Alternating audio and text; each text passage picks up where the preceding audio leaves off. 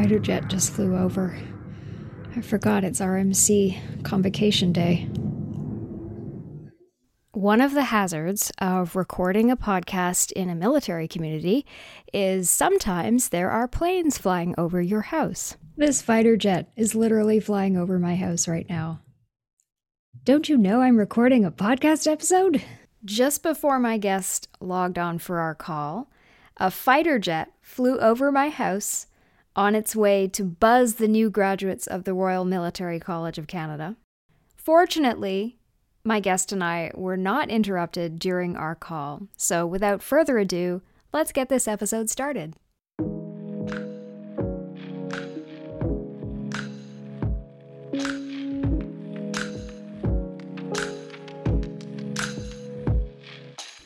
Hello, I'm Anna Soper. I'm a librarian in Kingston, Ontario, Canada, and this is Teen People, the podcast where I track down people who were in Teen People magazine and ask them questions. Since I am a librarian, you might not be surprised to hear that I have a collection of Teen Peoples left over from a subscription I had in the late 90s and early 2000s. Teen People featured real teens in every issue and saw their contributors as influencers. They printed their full names, ages, and locations, and that makes this podcast possible since I use my library science skills to scout my guests online. In a previous episode, I interviewed Amar Shah, who was a member of Teen People's news team in the late 90s. The Teen People news team was a core of young journalists from across America who contributed to Teen People's human interest reporting from their own communities. Amar connected me with my last guest, Alicia Fernandez-Miranda, and my guest in this episode, Nadia Ahmad. Nadia completed her law degree at the University of Florida, where she served as executive editor of the Florida Journal of International Law and wrote about women's property rights in post-partition South Asia. Today, Nadia is an associate professor of law at Barry University in Florida. Like Amar, Nadia contributed to a 1999 Teen People article called Take the Money and Run, where Teen People sent 4 of their news team members out to the mall with $100 each to spend on cosmetics. Amar bought guy stuff like gel and Old Spice. Another news team member, Megan, bought lipsticks and a Sally Hansen French manicure kit. One of the news team members, called Carrie, chose some Body Shop hemp lip balm, as well as a Victoria's Secret vanilla lace gift kit and a whack of other stuff too. Teen People described Nadia as a savvy shopper. She spent much less than the other girls, but she indulged herself, heading to the Body Shop, Lancome, and Kiehl's. In the photos, Nadia looks like she could have skipped out of a Gap ad from that era. She was wearing white canvas sneakers, gray trousers, a denim button-down shirt over a pale top, and a light gray hijab. The Body Shop consultant was photographed with Nadia, standing in front of a display of those candy-colored soaps, 3 for $5. The consultant was wearing Doc Marten Mary Janes with white socks, beige khakis, and an oversized button-down shirt. This was back when you could have a retail job and not have to wear leggings and a walkie-talkie. You'll hear about Nadia's shopping trip in this episode, and of course, what she's up to now, 25 years later.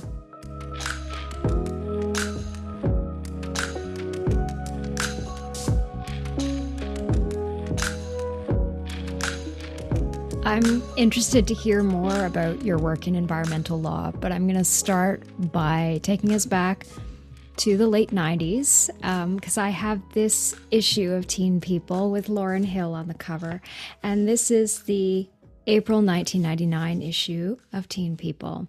And you were in a story where you were given a $100 stipend and asked to go and buy skincare and beauty products and share the experience with Teen People readers as a member of Teen People's news team. And I talked with Amar Shah, your friend, who was also in this story, and spoke with me about his awkwardness of being a man and going into these spaces that were more feminine, and feeling awkward about buying beauty and skincare products as a man.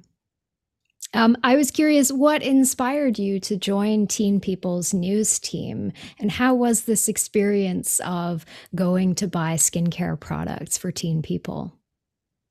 Sure, and I'll back up a little bit. So the idea, I didn't know even Teen People existed because Amar and I were part of the first like inaugural cohort of the Teen People Advisory Board. So we both had joined the Orlando Sentinel's rave section, which was the youth section.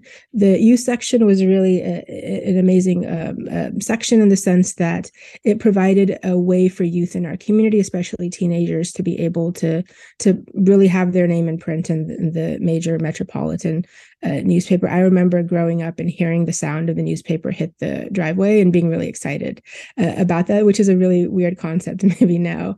And so I really gravitated to journalism. I'd started out first writing movie reviews and music reviews for this fledgling rave section. I would call in on the telephone, hard dial telephone, and I'd prepare my paragraph movie review in advance, and I'd basically read it to on the phone call, and then they would publish. It was really exciting for me when I was in eighth grade to see that happening, and then I was invited to be a part of the rave section when it first happened, and that was where I met Amar first. And Amar had gone to school at a Dr. Phillips area, and so it was also good for me to see another South Asian person as a part of this like early cohort of the rave section. And so our editors there were really phenomenal. And the last editor that I had when I had when I was about to graduate from high school, had recommended to both of us to apply to this Teen People Advisory Board. I had worked also as a news intern for WFTV Channel 9, which was the ABC affiliate in Orlando. I'd also earlier worked with my aunt, who was also my Sunday school teacher, on a radio program. So I had experience with both print, TV, and radio. And so I was really excited to be able to also write in the magazine space. That was really exciting for me. And so, I submitted the application for that, and it was exciting to be selected. It was really a way that I could write at a national level, and that was really exciting for me. And then when I had to write the pitch for this for the shopping spree for makeup, I was also really excited about it, and I put a lot of effort into that because I felt I wasn't cool enough to be writing about makeup, in the sense that I wasn't somebody who really liked makeup that much, but I felt like there was this idea of having like the natural look for makeup that was also really beneficial. And also when I was a teenager, I'd really struggled with acne. And so I had kind of also used it to kind of camouflage the pimples as well. I also wanted to stay a little bit under budget. So I was given about $100, but I ended up spending a little under that. I spent about $81.50. Yeah, that's what it says here. 81.50. You were very economical because the other two girls spent $99 and $99.50 respectively, and then Amara spent $88. So you were actually the cheapest of all of the four news team members.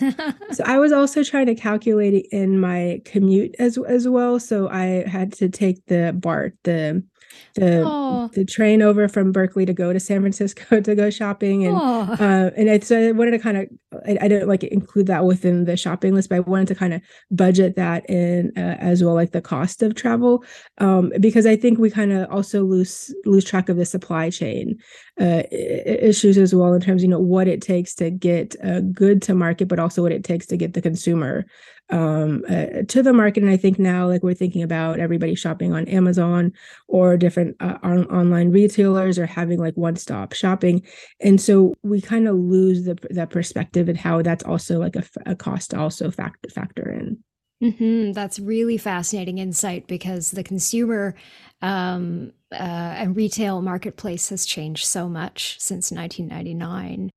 Yeah, I think that it's really different because those costs are also absorbed by the customer, and Yes. so I think some of those travel costs are also, and also this idea of spending $100 on cosmetics was also Mm-hmm. like kind of beyond Mm-hmm. me as well. So even that, so I ended up going to like I ended up going to the Mission District out by Union Square, and so when I went shopping out there, I don't think I'd gone to like a Bloomingdale's type store because that's where Kiehl's was located, and so they had really natural products, and so I was really focusing on including that as a part of it. So that's where I spent probably most of the money, and then I had ended up getting a foundation from the Lancome store, which was maybe in the Macy's. In the April 1999 issue of Teen People, Nadia said that she went to Macy's, where she knew the Lancome counter was waiting with the face powder she wanted. I selected the powder within about 90 seconds, she wrote. That was how simple it was. But for the sake of the article, she asked the sales clerk, what makes the poudre majeure so great? Nadia wrote, the Lancome beauty consultant rambled off something about how these micro bubbles are supposed to pop when I put the powder on my skin. Her explanation actually frightened me. Did I really want tiny bombs exploding on my face? Then I said, I think I wrote that. Did I really want tiny bombs exploding on my face? And this is like in 1998 that I went shopping, ended up getting published later on. But the tiny bombs, like saying that, as a Muslim woman, like wearing hijab was a little bit funny to me, that there's this idea, kind of the stereotype of the Muslim as a terrorist. So for me to be able to kind of insert that sentence in as a joke was, I was just trying to be funny, but maybe it wasn't that funny. I read that now in 2023 as rather subversive. Absolutely. I totally get that. Yeah, I think that's really interesting. There's a really interesting sort of visual metaphor that perhaps the sales clerk was not anticipating would land the way it landed with you. Yeah, and I think so. And I think that was also there's other idea I felt like when I'm going into the mall or even into a bank or some type of like service area where I'm supposed to be provided service, I feel that people were nicer to me and have better interactions with because they're trying to sell me a product than in my normal everyday interactions, whether it was as a student or even like in the newsroom. Like I really felt like a level of discrimination that I didn't. And so I think and I've joked to some people about this, is that, you'll find more Muslim women in the malls than you will in the mosque. And I think that's interesting because it's a little bit more user friendly in terms of the bathroom spaces and being able to take children and go there, and just being able to be catered to versus being in a space where you're kind of talked to versus and not being able to really engage in the conversation. Mm-hmm. Yes, I could see that. These spaces, as I mentioned with Amar, with his discomfort being a guy, like these retail spaces are/were built for women. Yeah, and I think that's definitely true. I think like if I was Amara going to these places, I would have a very different experience than I did. And I think that where you feel like comfortable, where you grab a sense of belonging, is that. And so for me, I think that was, I felt more comfortable doing that. And the city I had grown up in, Florida, Altamont Springs, was really only known for its mall. And I had also, when I was a senior in high school, I had worked at the mall there, and I worked at a store called Gaffer's, which was based out of Louisiana, and then it ended up being absorbed and bought out by Dillard's. And so that was interesting because that was actually the first like merger I experienced. And so the person who hired me as this retail associate, the manager, she actually lost the job as a part of the corporate takeover, whereas I kept my job and I was able to even get a little bit of a raise. And so that would kind of showed me as well, like kind of how these corporate interactions are also happening as well. That's fascinating. Um, I think, you mentioned at the beginning that you had just started wearing a hijab at this point and that you felt perhaps it was a bit redundant or you felt a bit awkward about going to buy beauty products as a hijabi woman. and these other two girls in the feature, they're buying things like body glitter and mascara, and you were more focused on skincare. And I think actually that's a little bit ahead of the curve, because when you think back to the late 90s, I think makeup and perfume were probably the benchmarks of the beauty industry. But now skincare in the 2020s has become huge, and people are investing so much more money in skincare than they ever did. And as someone myself who probably buys more skincare products than makeup products, and very rarely wears makeup, um, I think, I feel a little bit of a kinship in that, you were buying skincare rather than stuff like mascara and body glitter and gel, you know? Yeah, and I think that's interesting because actually makeup is not helpful to your skin. Like it's important to also have like skincare in the sense of having like sunscreen. And also another thing is that I also tended to have at that time like really oily skin. So I'd also gotten some like blotting tissues as well. And so for me, that was a type of luxury item to be able to just and I noticed that also when I had worked in TV news, that the reporters didn't want to have that shine on their face when they were going live. And so I just became a little bit more self-conscious of that, just because they were, so I didn't want to be like the intern with a shiny face. And so that was just something that's kind of just stuck with me. And then I also wanted to go back to the other question about the hijab, because what's interesting is that between the time I pitched the product, the idea to have this article as a part of the Teen People spread, I started to wear hijab, and the reason that I started to wear hijab is because between then my grandmother had passed away, and that was actually the first like loss that I had experienced, and it was really hard for me because I had grown up with my grandmother. She had lived with us since I was about 3 years old, and so that was really hard. It was like really losing like a part of me, like even just losing like another mom, because it wasn't just like a grandmother you go visit, but like she lived with us. She was there when we came home from school. And one thing I really noticed about her is like she wore the hijab, and I felt like to kind of honor her and to just kind of keep her memory alive, that was important for me to wear the headscarf. And so then I had forgotten that I sent this story idea. I got selected to be a part of this idea. And so it wasn't just you go and shop and you write about it. You also have a life photographer come to your college campus, shadow you while you go shopping, and also take pictures of you in your apartment as well. And so that was really, I was like, oh, I don't know. This is like the whole kind of defeats the whole purpose of wearing hijab when you're supposed to be all modest. But for me, hijab wasn't really like a religious symbol as much as it was like this political symbol also, because it was a way to keep alive my grandmother, but also as a way of thinking about what one of my undergraduates thesis advisor at the time, she said it's this contra-modern form of feminism, and thinking about hijab as not something that's backwards or something barbaric, but it's really just a different way for women to express their femininity, and that they're really trying to take control of their bodies and express their religion in a certain way, and to say that they're going to be pushing back against this anti-immigration feeling as well as the xenophobia. And at the same time, the way that people wear the hijab in the West is different than that they wear it in the East. And so you're going to see different experiences with the hijab. So there's a push away from wearing hijab in the West, whereas in the East, there's more of a forcing of the hijab. Like you'll see this in places like Afghanistan and Iran, that so much so that the women have to completely cover. And then even Afghanistan, they're not even allowed to really go out.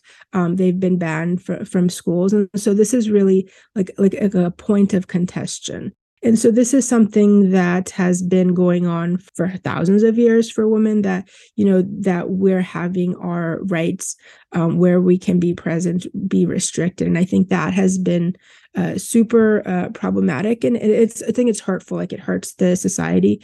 And so for many women, they have to make a choice between whether they want to go to school, whether they want to work in a government office, or whether they want to practice their faith the way that they want to. For many women, that is not really a choice for them, in the sense that they feel that they're just being excluded. And so from this idea of integration, it's not as if we integrate on the terms that you want us to integrate. Like, that assimilation has to also be a two-way street. Like, if it's just like unilateral, I think it's really problematic. And it's also this idea of keeping an idea of Christian nationalism alive, in the sense that it's called and meant to be intended for a secularization of the state, but it's really the ricochet effect is it really leads to more Christian nationalism, because it's easier for someone to see the headscarf as a threat to the state, and that's really, I think, my entry into it, is that that wearing the headscarf, I'm constantly perceived as a threat, and constantly have to disarm as a result of that. And at some point, I just get exhausted, especially in like the Deep South and the Bible Belt of Florida. How did it feel when this magazine issue came out to see yourself wearing a hijab? So it was really funny for my roommate at the time. Like, she thought like I was like trying to be this like super like, pious like Muslim woman, and then she's like, because she was even there when I was getting having the photo shoot in my apartment, and she was like laughing the whole way through, because I think I had to like lean on the side of the futon that I had to take the picture with the lipstick.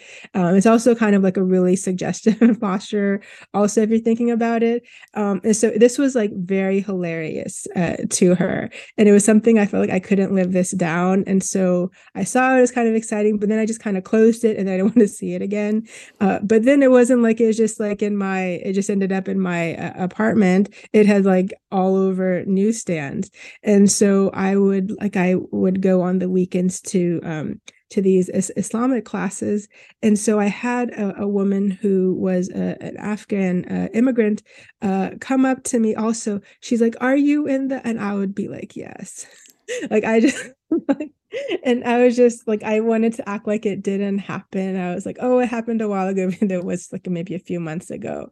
Because then, like, I know people would definitely look down on it, but now, like, if you think about it, and not only, I think I was at a national conference in Chicago, and one of my friends from when I was in middle school came up to me and hugged me, and she's like, "I saw you." I was like, so I was like, "No, that was like super embarrassing." And I don't think that I just didn't know what to do about that. But now, like, if you look at it, there's this whole industry also growing for Muslim women in fashion, as well as for like the idea of hijab. And so I think in some respect, Teen People was also kind of like showing like being inclusive in that sense by including me, even if I felt uncomfortable doing the photo shoot. I was pretty happy doing the shopping, but the photo shoot was very parts of it were like kind of uncomfortable for me. But I think that now like I think it's okay. Even if I show it to my kids now, they don't think it's that cool, because now it's very like pervasive. That's true. Yes, the image culture, the culture of self-image is very different now than it was in the late 90s as well. And I've had guests who've spoken with me about the novelty of seeing yourself in a magazine, the novelty of being photographed by a professional photographer. And now we can take these selfies and videos of ourselves that look enormously slick and edited and beautifully well lit with just our phones. So that I think today's young people are clearly growing up in a very different context than we did. Yeah, and I think even the whole medium of photography is very different. When I'd taken a class, like a darkroom photography class, where they have to put up the red lights and think about your exposures, but even thinking about lighting and aperture, because you can all change that now on your phone. You can change all of that, and so I think looking at the science of that also was and like the art of how photography has happened has changed very, very dramatically. Totally. Yeah. And even now magazines are not what they were either. So there's that shift as well. Yeah, I think they've definitely kind of expanded in different ways. Mm. So I did take a look at the inflation calculator because I wanted to see what $100 in 1998 would be now. It's 182. That's a lot of money they gave you. Yeah, it seemed like a lot of money. That's why I couldn't even spend it all, because it just seemed like way too much money for an 18-year-old to spend on makeup. Like, even, it's basically giving you all this money to buy, cosmetics, and you don't even have the idea how to spend it all. Even if I'm going someplace where I will be like, I'm not just gonna go even to a local like drugstore to buy, because I felt if I did that, I wouldn't be able to buy something, and I also don't want to go buy stuff I'm not going to use also. Yeah, it's interesting that the other two girls did not have a problem spending the $100, but I think if you're going to be really cynical about this feature, is that teen people probably regarded it as a sort of a branding exercise of, hey, if we have these young influencers showing our readers, the latest in Maybelline and the latest in Kiehl's, then, it's going to generate more revenue for our advertisers. Yeah, I definitely think like in media, the idea of advertising is really at the forefront. But I just couldn't wrap my head around the idea of spending that much money on it, even if it was just given to me, and I don't have like any accountability on how it's going to be spent. I just couldn't like get to that number of 100, and then figuring out, like, like, what am I going to do with it? Like, I just wasn't going to go buy like a rack of lipsticks and then not even use that. Whereas now I think like if I could do that, because then I have my two daughters that definitely love lipstick, and they have no problem probably buying like 10 different types of lipstick. And I think like there are, children's lipsticks where they'll come in like all these like glitter colors. There'll be like 20 colors of nail polish. And so I think that's really, I think that now it wouldn't be a problem. Like, I could easily spend $200, I think, if I needed to on that. But I think at that time, it just was really, I couldn't wrap my head around it. Yeah. Yeah, the perspective of a young student as well. It definitely changes that context of like, oh, this could be grocery money Yeah. or transit money. Yeah, because when I also had written for the Daily Californian, and so the money I made doing that, and that was maybe only, I actually got paid less in college for writing for the newspaper than I did when I was working for the Orlando Sentinel as a freelancer. But that money was my grocery money. It was also helped me pay my utility bills, because even back in the day, PG&E had really high electric rates, and so that's something that I also had to be mindful of. And so I actually wrote there's some days I would write like 3 articles in a day, because that would be like money I could put towards my utilities, as well as even like going back to visit my family in Florida. Of course. I wanted to ask you about your academic career because it sounds like you have a really interesting career path as a student and now as a practitioner and professor. It seems like you studied more of a humanities degree in your undergraduate degree. You seem to have been more interested in journalism and literature at that time. Why did you shift from that field to the field of law and environmental law? So I had this idea of wanting to be a journalist all along.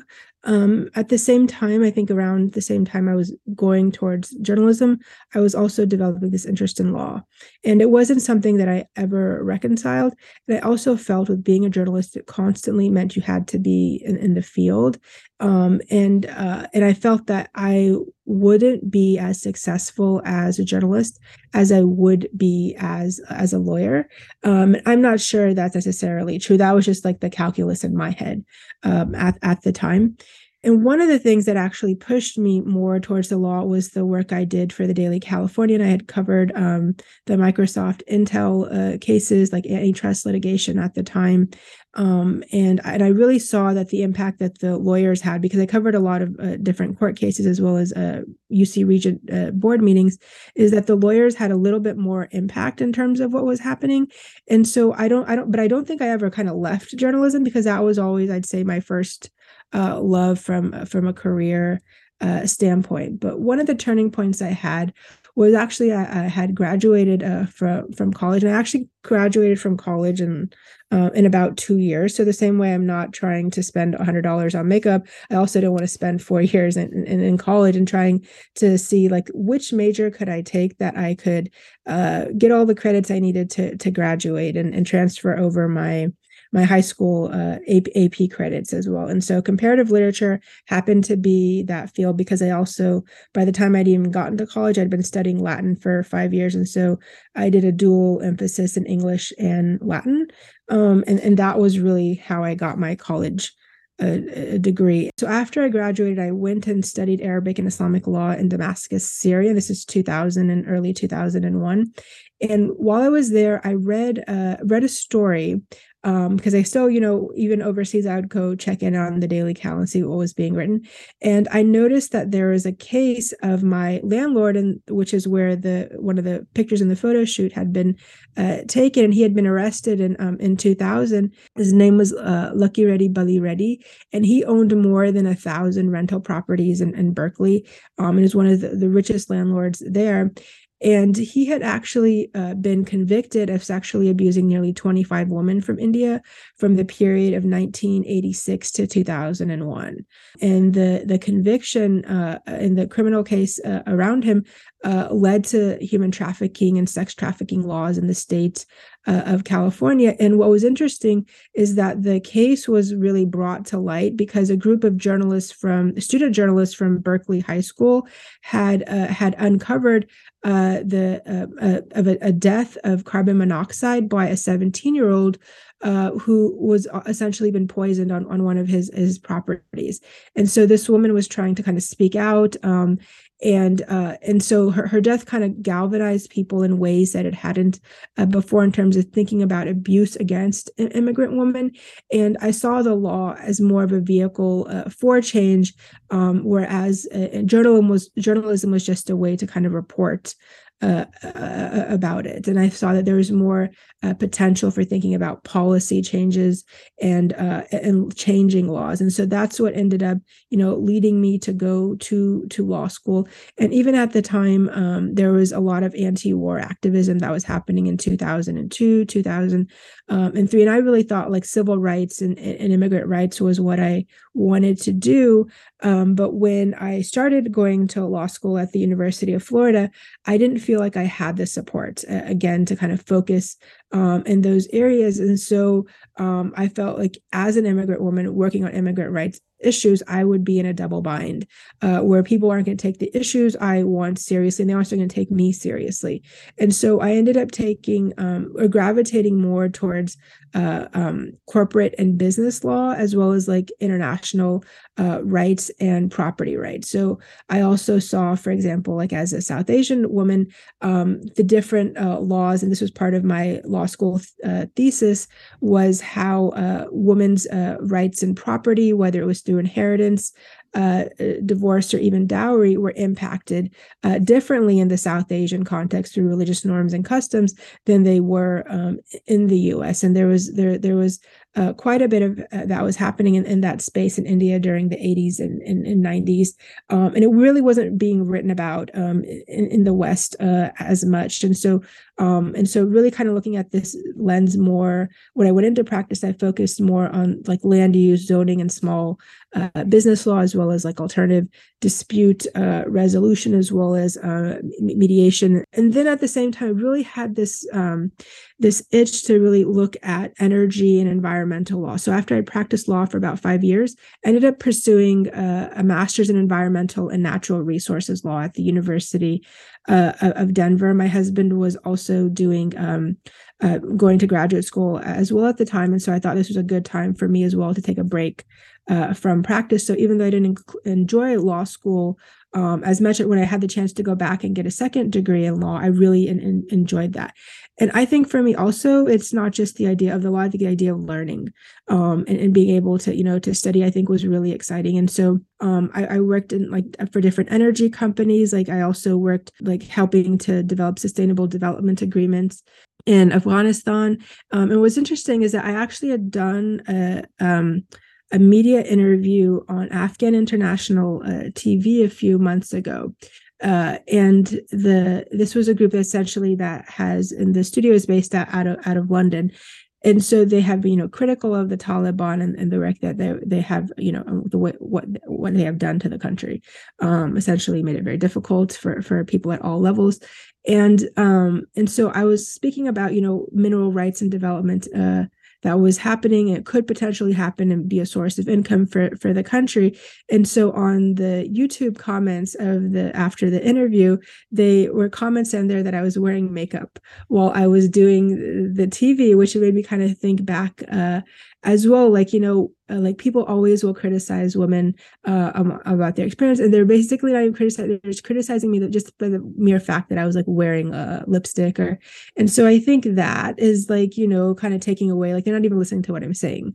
And that's really where like this idea of kind of commodifying women and really objectifying them remains. It's like they can't even listen to us. And that's, I think that's really unsettling.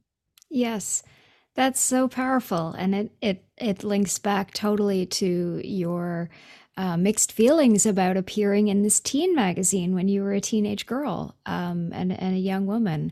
And I think even, a story that's in the news right now of this, supposed paparazzi chase in New York with Meghan Markle and Prince Harry, there's this discussion of, is Meghan Markle smiling in the pictures? And that if she is, that somehow that's completely invalidating their experience of being fearful. And when I saw the pictures of her in the back seat, to me, that didn't look like a smile. That looked like the kind of face that women put on when you're uncomfortable, but you're trying to smooth things over or keep yourself calm. And it's just like this space of everything being contested, everything about your appearance being contested before anybody will actually think about the nuance of what is actually being experienced, what is being said, what is being felt.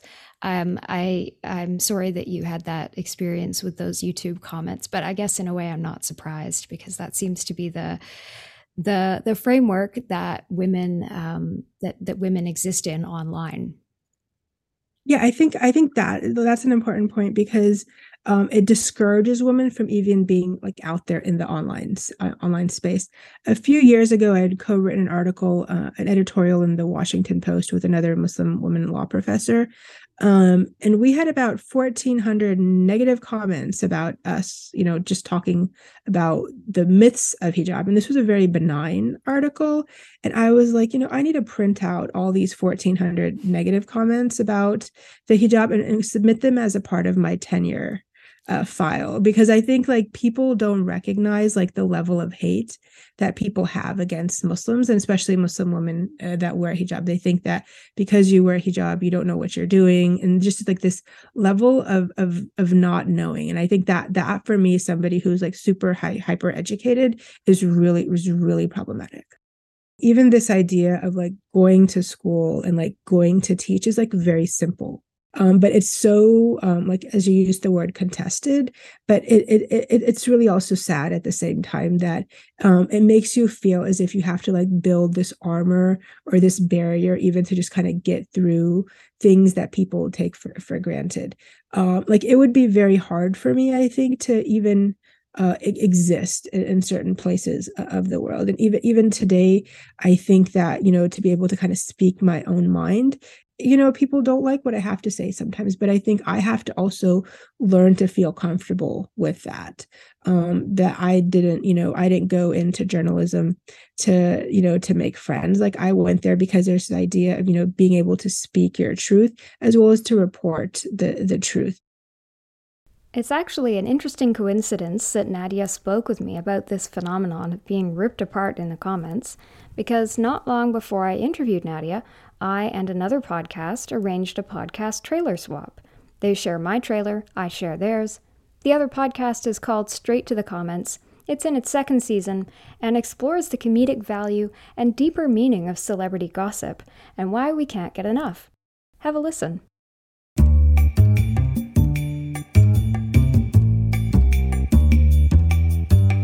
Every day, millions of comments are left online, often overshadowing the stories themselves. Straight to the Comments is a podcast that goes into the psychology of these reactions and what they tell us about the society we live in. I'm Sarah, a writer and psychology graduate. And I'm Lisa, a communications and social media consultant. And in each episode, we look at a trending story through the lens of online comments. From the Mail Online to Instagram and beyond, we dig deep into topics from Madonna aging to the fat shaming of Lizzo to discover what they say about our collective mindset. So join us for judgment-free conversation with a bit of a British twist. This is Gossip Without the Guilt. Find us on your favourite podcast player. My thanks to Ariel Nissenblatt for matching me up with Straight to the Comments on Twitter. So in the first part of our call, Nadia shared her memories of being in Teen People magazine and why she shifted from journalism to law. In 2020, Nadia published a journal article called Climate Cages, Connecting Migration, the Carceral State, Extinction Rebellion, and the Coronavirus through Cicero and 21 Savage. It's a paper that highlights the intersectionality of race, climate change, migration, protest movements, and COVID-19. We spoke around the beginning of an unusually early Canadian wildfire season, which ultimately prompted air quality advisories affecting millions of people in Canada and the US. At one point last month, in June of 2023, my community had the worst air quality on the planet. My employer handed out N95s to keep us safe indoors, and one day I came home from work with my clothes smelling of smoke. Recent heat waves in the U.S. Southwest have led to premature deaths and worsened conditions for people living in congregate settings without adequate access to air conditioning, such as the incarcerated. That's just one of the issues Nadia writes about in this paper, and it's inspiring her PhD research. We're beyond climate adaptation. We're at the stage that we have to think about how we're going to resettle and really mitigate the problem. For example, in Pakistan, last year, they had horrific monsoon floods. You had about a third of the country was underwater. About 20 million people were displaced as a result of that. And so what I'm looking at is this idea of evacuating. Even in Florida, we had a really bad hurricane about two really bad hurricanes, Hurricane Ian and Hurricane Nicole. And so I saw students, as well as even other staff members at my university who lived in one apartment complex. They had to be evacuated by the firefighters. They're basically told 5 minutes, you need to take whatever you have and leave. And so I think we're going to see more of that happening. And it will really be the military that will be at the forefront of those humanitarian efforts. Even when I lived in Colorado, I saw that people had to be evacuated from mountaintops because the roads had flooded, and helicopters had to come in and evacuate them. And so that's really where I think we're going to be heading in the next 25 years. By 2050, millions of people are going to be dying because of climate change, and this extreme weather that we're seeing, and even extreme heat and wildfires. And that's really kind of where I've pushed more of my energy and research towards, because that's really, I think, that thinking about, are we facing mass extinction? Are we beyond that tipping point? Is what is going to be happening in 2030 with high levels of heat, and who's going to be able to survive? Because a lot of that is determined, especially in the U.S., by your zip code in terms of where you're going to have access to medical services or even social services and educational opportunities, and being able to even have access to to mortgages and loans and home ownership. And all of that is like part of this broader like big picture that is happening out there. And what's the connection with 21 Savage? He was actually put into immigration detention himself, and he talked about a lot of the issues that he had faced in this song a lot, but he didn't actually focus on the issue that mattered most to him, that he was he didn't have citizenship status, and so he was hauled off. And as a part of that, he said that time in detention for him was the scariest point that he had in his life. Because before, if he had gotten in trouble with the law, like he knew there was a process that you would go appear before the judge, he would reach out to lawyers and they would work through it. But with the immigration detention, he didn't know if his whole career would end, like what would happen to him, because it really put everything he had worked on through his whole life in jeopardy. He had really, built up a following. And so there was an idea that if it could happen to him, it could happen to anybody. And there was another layer on top of it that as a Black immigrant, he faced other levels of prejudices, like by both the state as well as by society. And so seeing, the number of people who are being prosecuted and brought before, brought for deportation proceedings, there's a higher level of Black immigrants that are being brought forward, and that is like really essential to see that, because the problems that are happening as a result of the climate crisis, and he had in his song a lot, he had mentioned the Flint water crisis as well, and how this environmental racism was happening, and it was right after he had not included those verses of the song when he had actually put them on the track, but when he did some live performances, he had added in those extra verses relating to the Flint water crisis. There was some speculation at the time that it was because of his work on environmental racism that he was being targeted by immigration because of that. And so when I had presented parts of this paper at academic conferences, I didn't get a very good reception, because if I looked at the different statistics relating to mass incarceration over the past 40, 50 years, and everybody else has already done this research, is that the rates of incarceration over time have increased, even though crime has decreased. And the sentencing, the sentencing has also increased. And so when you look at this increase in incarceration, you would think it's happening independently on its own in the U.S. and in other countries, but it's not, because the U.S., through both the State Department as well as through the American Bar Association's Rule of Law Initiative, has actually taken our U.S. system of justice and spread this idea all over the world. So it's not just happening independently. They're basically taking the U.S. system and then incorporating it elsewhere. So that's why you're going to see a spike in incarceration elsewhere. As well. So we've exported our mass incarceration system at the same time. And so what I'm arguing is that because of the climate crisis, we're actually not solving the climate crisis. We've just decided we're going to put people in prison or immigrant detention facilities or block them off from different borders.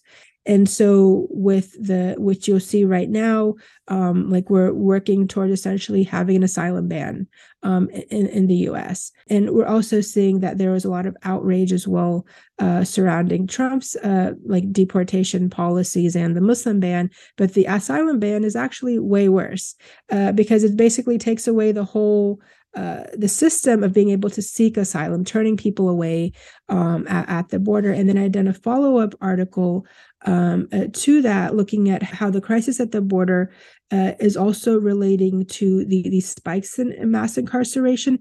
But this idea, like, okay, we're starting to see connections between mass incarceration and climate is like a new idea all of a sudden, where it's really not, because there's this whole field of environmental justice that has been around since before I was even in diapers, maybe even before I was thought of. So this idea of immigration, environmental justice has been around for a long time. And after Hurricane Katrina, there was people in prisons who were flooded as a result. They didn't have access to water, electricity, or even food for a number of days. And so if we can remember what happened at the Superdome, but just imagine if you were in a prison at that time and that wasn't evidenced as well. And so a lot of times, like in elite institutions and white majority spaces, they're starting to talk about this idea of mass incarceration and climate change as if it's like a brand new idea, but it's been around for like 40 plus years. And so I think just because like elite institutions start to see connections between climate and mass incarceration shows that it's now an idea, like it's now something we need to think about. And the same thing with like the idea of like even prison abolition. Like there was a few years ago, a whole issue that was done in the Harvard Law Review about it. But if you look through and do some archival research, which you're probably way better than I am at it, is that you will see that this idea of abolition has been around, even in the law school circles for a long time, maybe not at institutions that are as well known. And so I think that's important to kind of recognize where the ideas are coming from and then where they're also being co-opted. Mm-hmm. I can see how those ideas of dignity would inform your work in the social justice space, in the abolition space. Yeah, I think that being able to see that there is a type of freedom that you have to be able to define the freedom on your own terms. And what means freedom for me may not mean freedom for other people. But I think this idea of being able to respect that and see that, being able to move forward, I think is important. What was also, I thought, was really strange is that I was writing this article or getting ready to be interviewed by CNN about their 20-year anniversary of 9/11.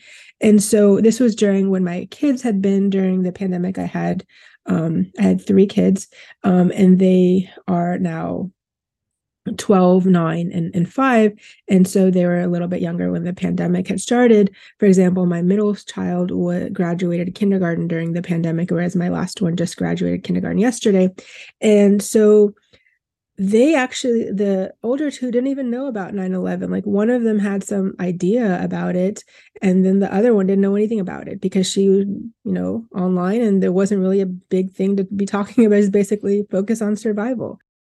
And also kind of one time when I was speaking to my own students, this was actually right before the pandemic started, I was speaking about kind of traveling and kind of some of the experiences that I faced. And I felt my students didn't see like racism the same way I saw it, like as a Muslim woman. And some of that is because there's more Muslims like in the entertainment space. Like if you think about it was New Directions and Zayn. A lot of like teenage girls that had a crush on Zayn. And so I think for them, like they didn't see like being Muslim as a problem. And so I felt that with like this, like the Gen Z generation, they had less issues with Muslim than I think that my generation did, or even like the boomer generation does with Muslims and Islam. So I think that's a positive development, and that my kids don't even know about 9/11. I spent so much time thinking and being in the shadow of it was like, oh wow, they don't even have to think about it in that way. So maybe I should kind of recognize the impact that it had, but also seeing that there's a ricochet effect to it, and I don't have to also kind of take and assume responsibility for something I didn't do. Mm-hmm. You mentioned your grandmother early on, and how she inspired you to honor her memory and her legacy by wearing a hijab. What lessons do you take away from your grandmother and the influence that she had on your life? So my grandmother, we had helped her do her. My grandmother had actually been separated from my grandfather from about 1983 to 1991, not because they're having any marital problems, but because of immigration reasons. Because my grandmother had gotten her visa to come here, but then my aunts, who were not married, did not. And so my grandfather decided he would stay back behind with them. And so it meant about an extra, because my 2 aunt and uncle, who are a little bit younger, were able to get the visa, and so they came over. But then my grandfather stayed behind to make sure that till the other 2 daughters got their visas also. And so this was like a long period of family separation. And so when I think about this idea and this demonization about it, they call it like chain migration, like it's not just some abstract concept, like that's my family, like how like we all came, like, you know, and we're unified in some way over time. And so I think being able to see like there's this idea of family values, but also thinking about, you know, how we can't be so elitist in what we think about as families and trying to kind of put up barriers and walls and really thinking about and making this idea of citizenship very elitist. Because where people are going to be like located in which country is going to impact how they're going to be able to respond to the climate crisis. And the US could actually hold a lot more people than it currently has, without having like the physical strain on the ecosystem. The only problem is it doesn't have enough water to sustain all of the people in the world. But I think that we have to really look and see, you know, what has been the impact of colonization, what has been the impact of slavery, and really kind of account for that. So my last question for you is, looking back on your teenage self, working for the Orlando Sentinel, working for Teen People, going to college for the first time, what advice would you give your teenage self today? So I think my teenage self was probably more defiant and more willing to break barriers than my now self. And I think my advice to my current self would be to be more like my teen self. Like even like when I started the PhD this past year, I felt like I really had to kind of hit pause on my life from after 9/11 to when I started the PhD. Like I felt it took me about 20 years to kind of overcome living in the shadow of 9/11 to now. Is that like maybe I can just go back to being myself before 9/11.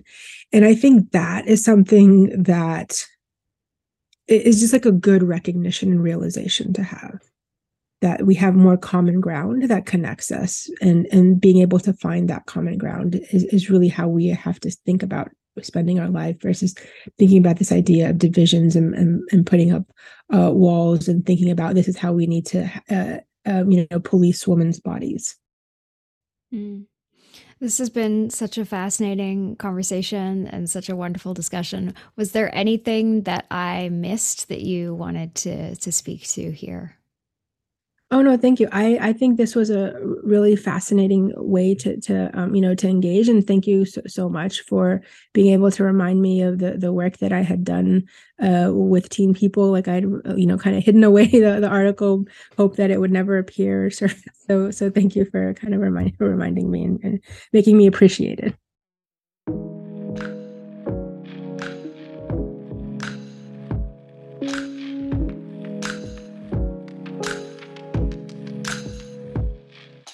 Thanks for joining me and Nadia for another episode of Teen People.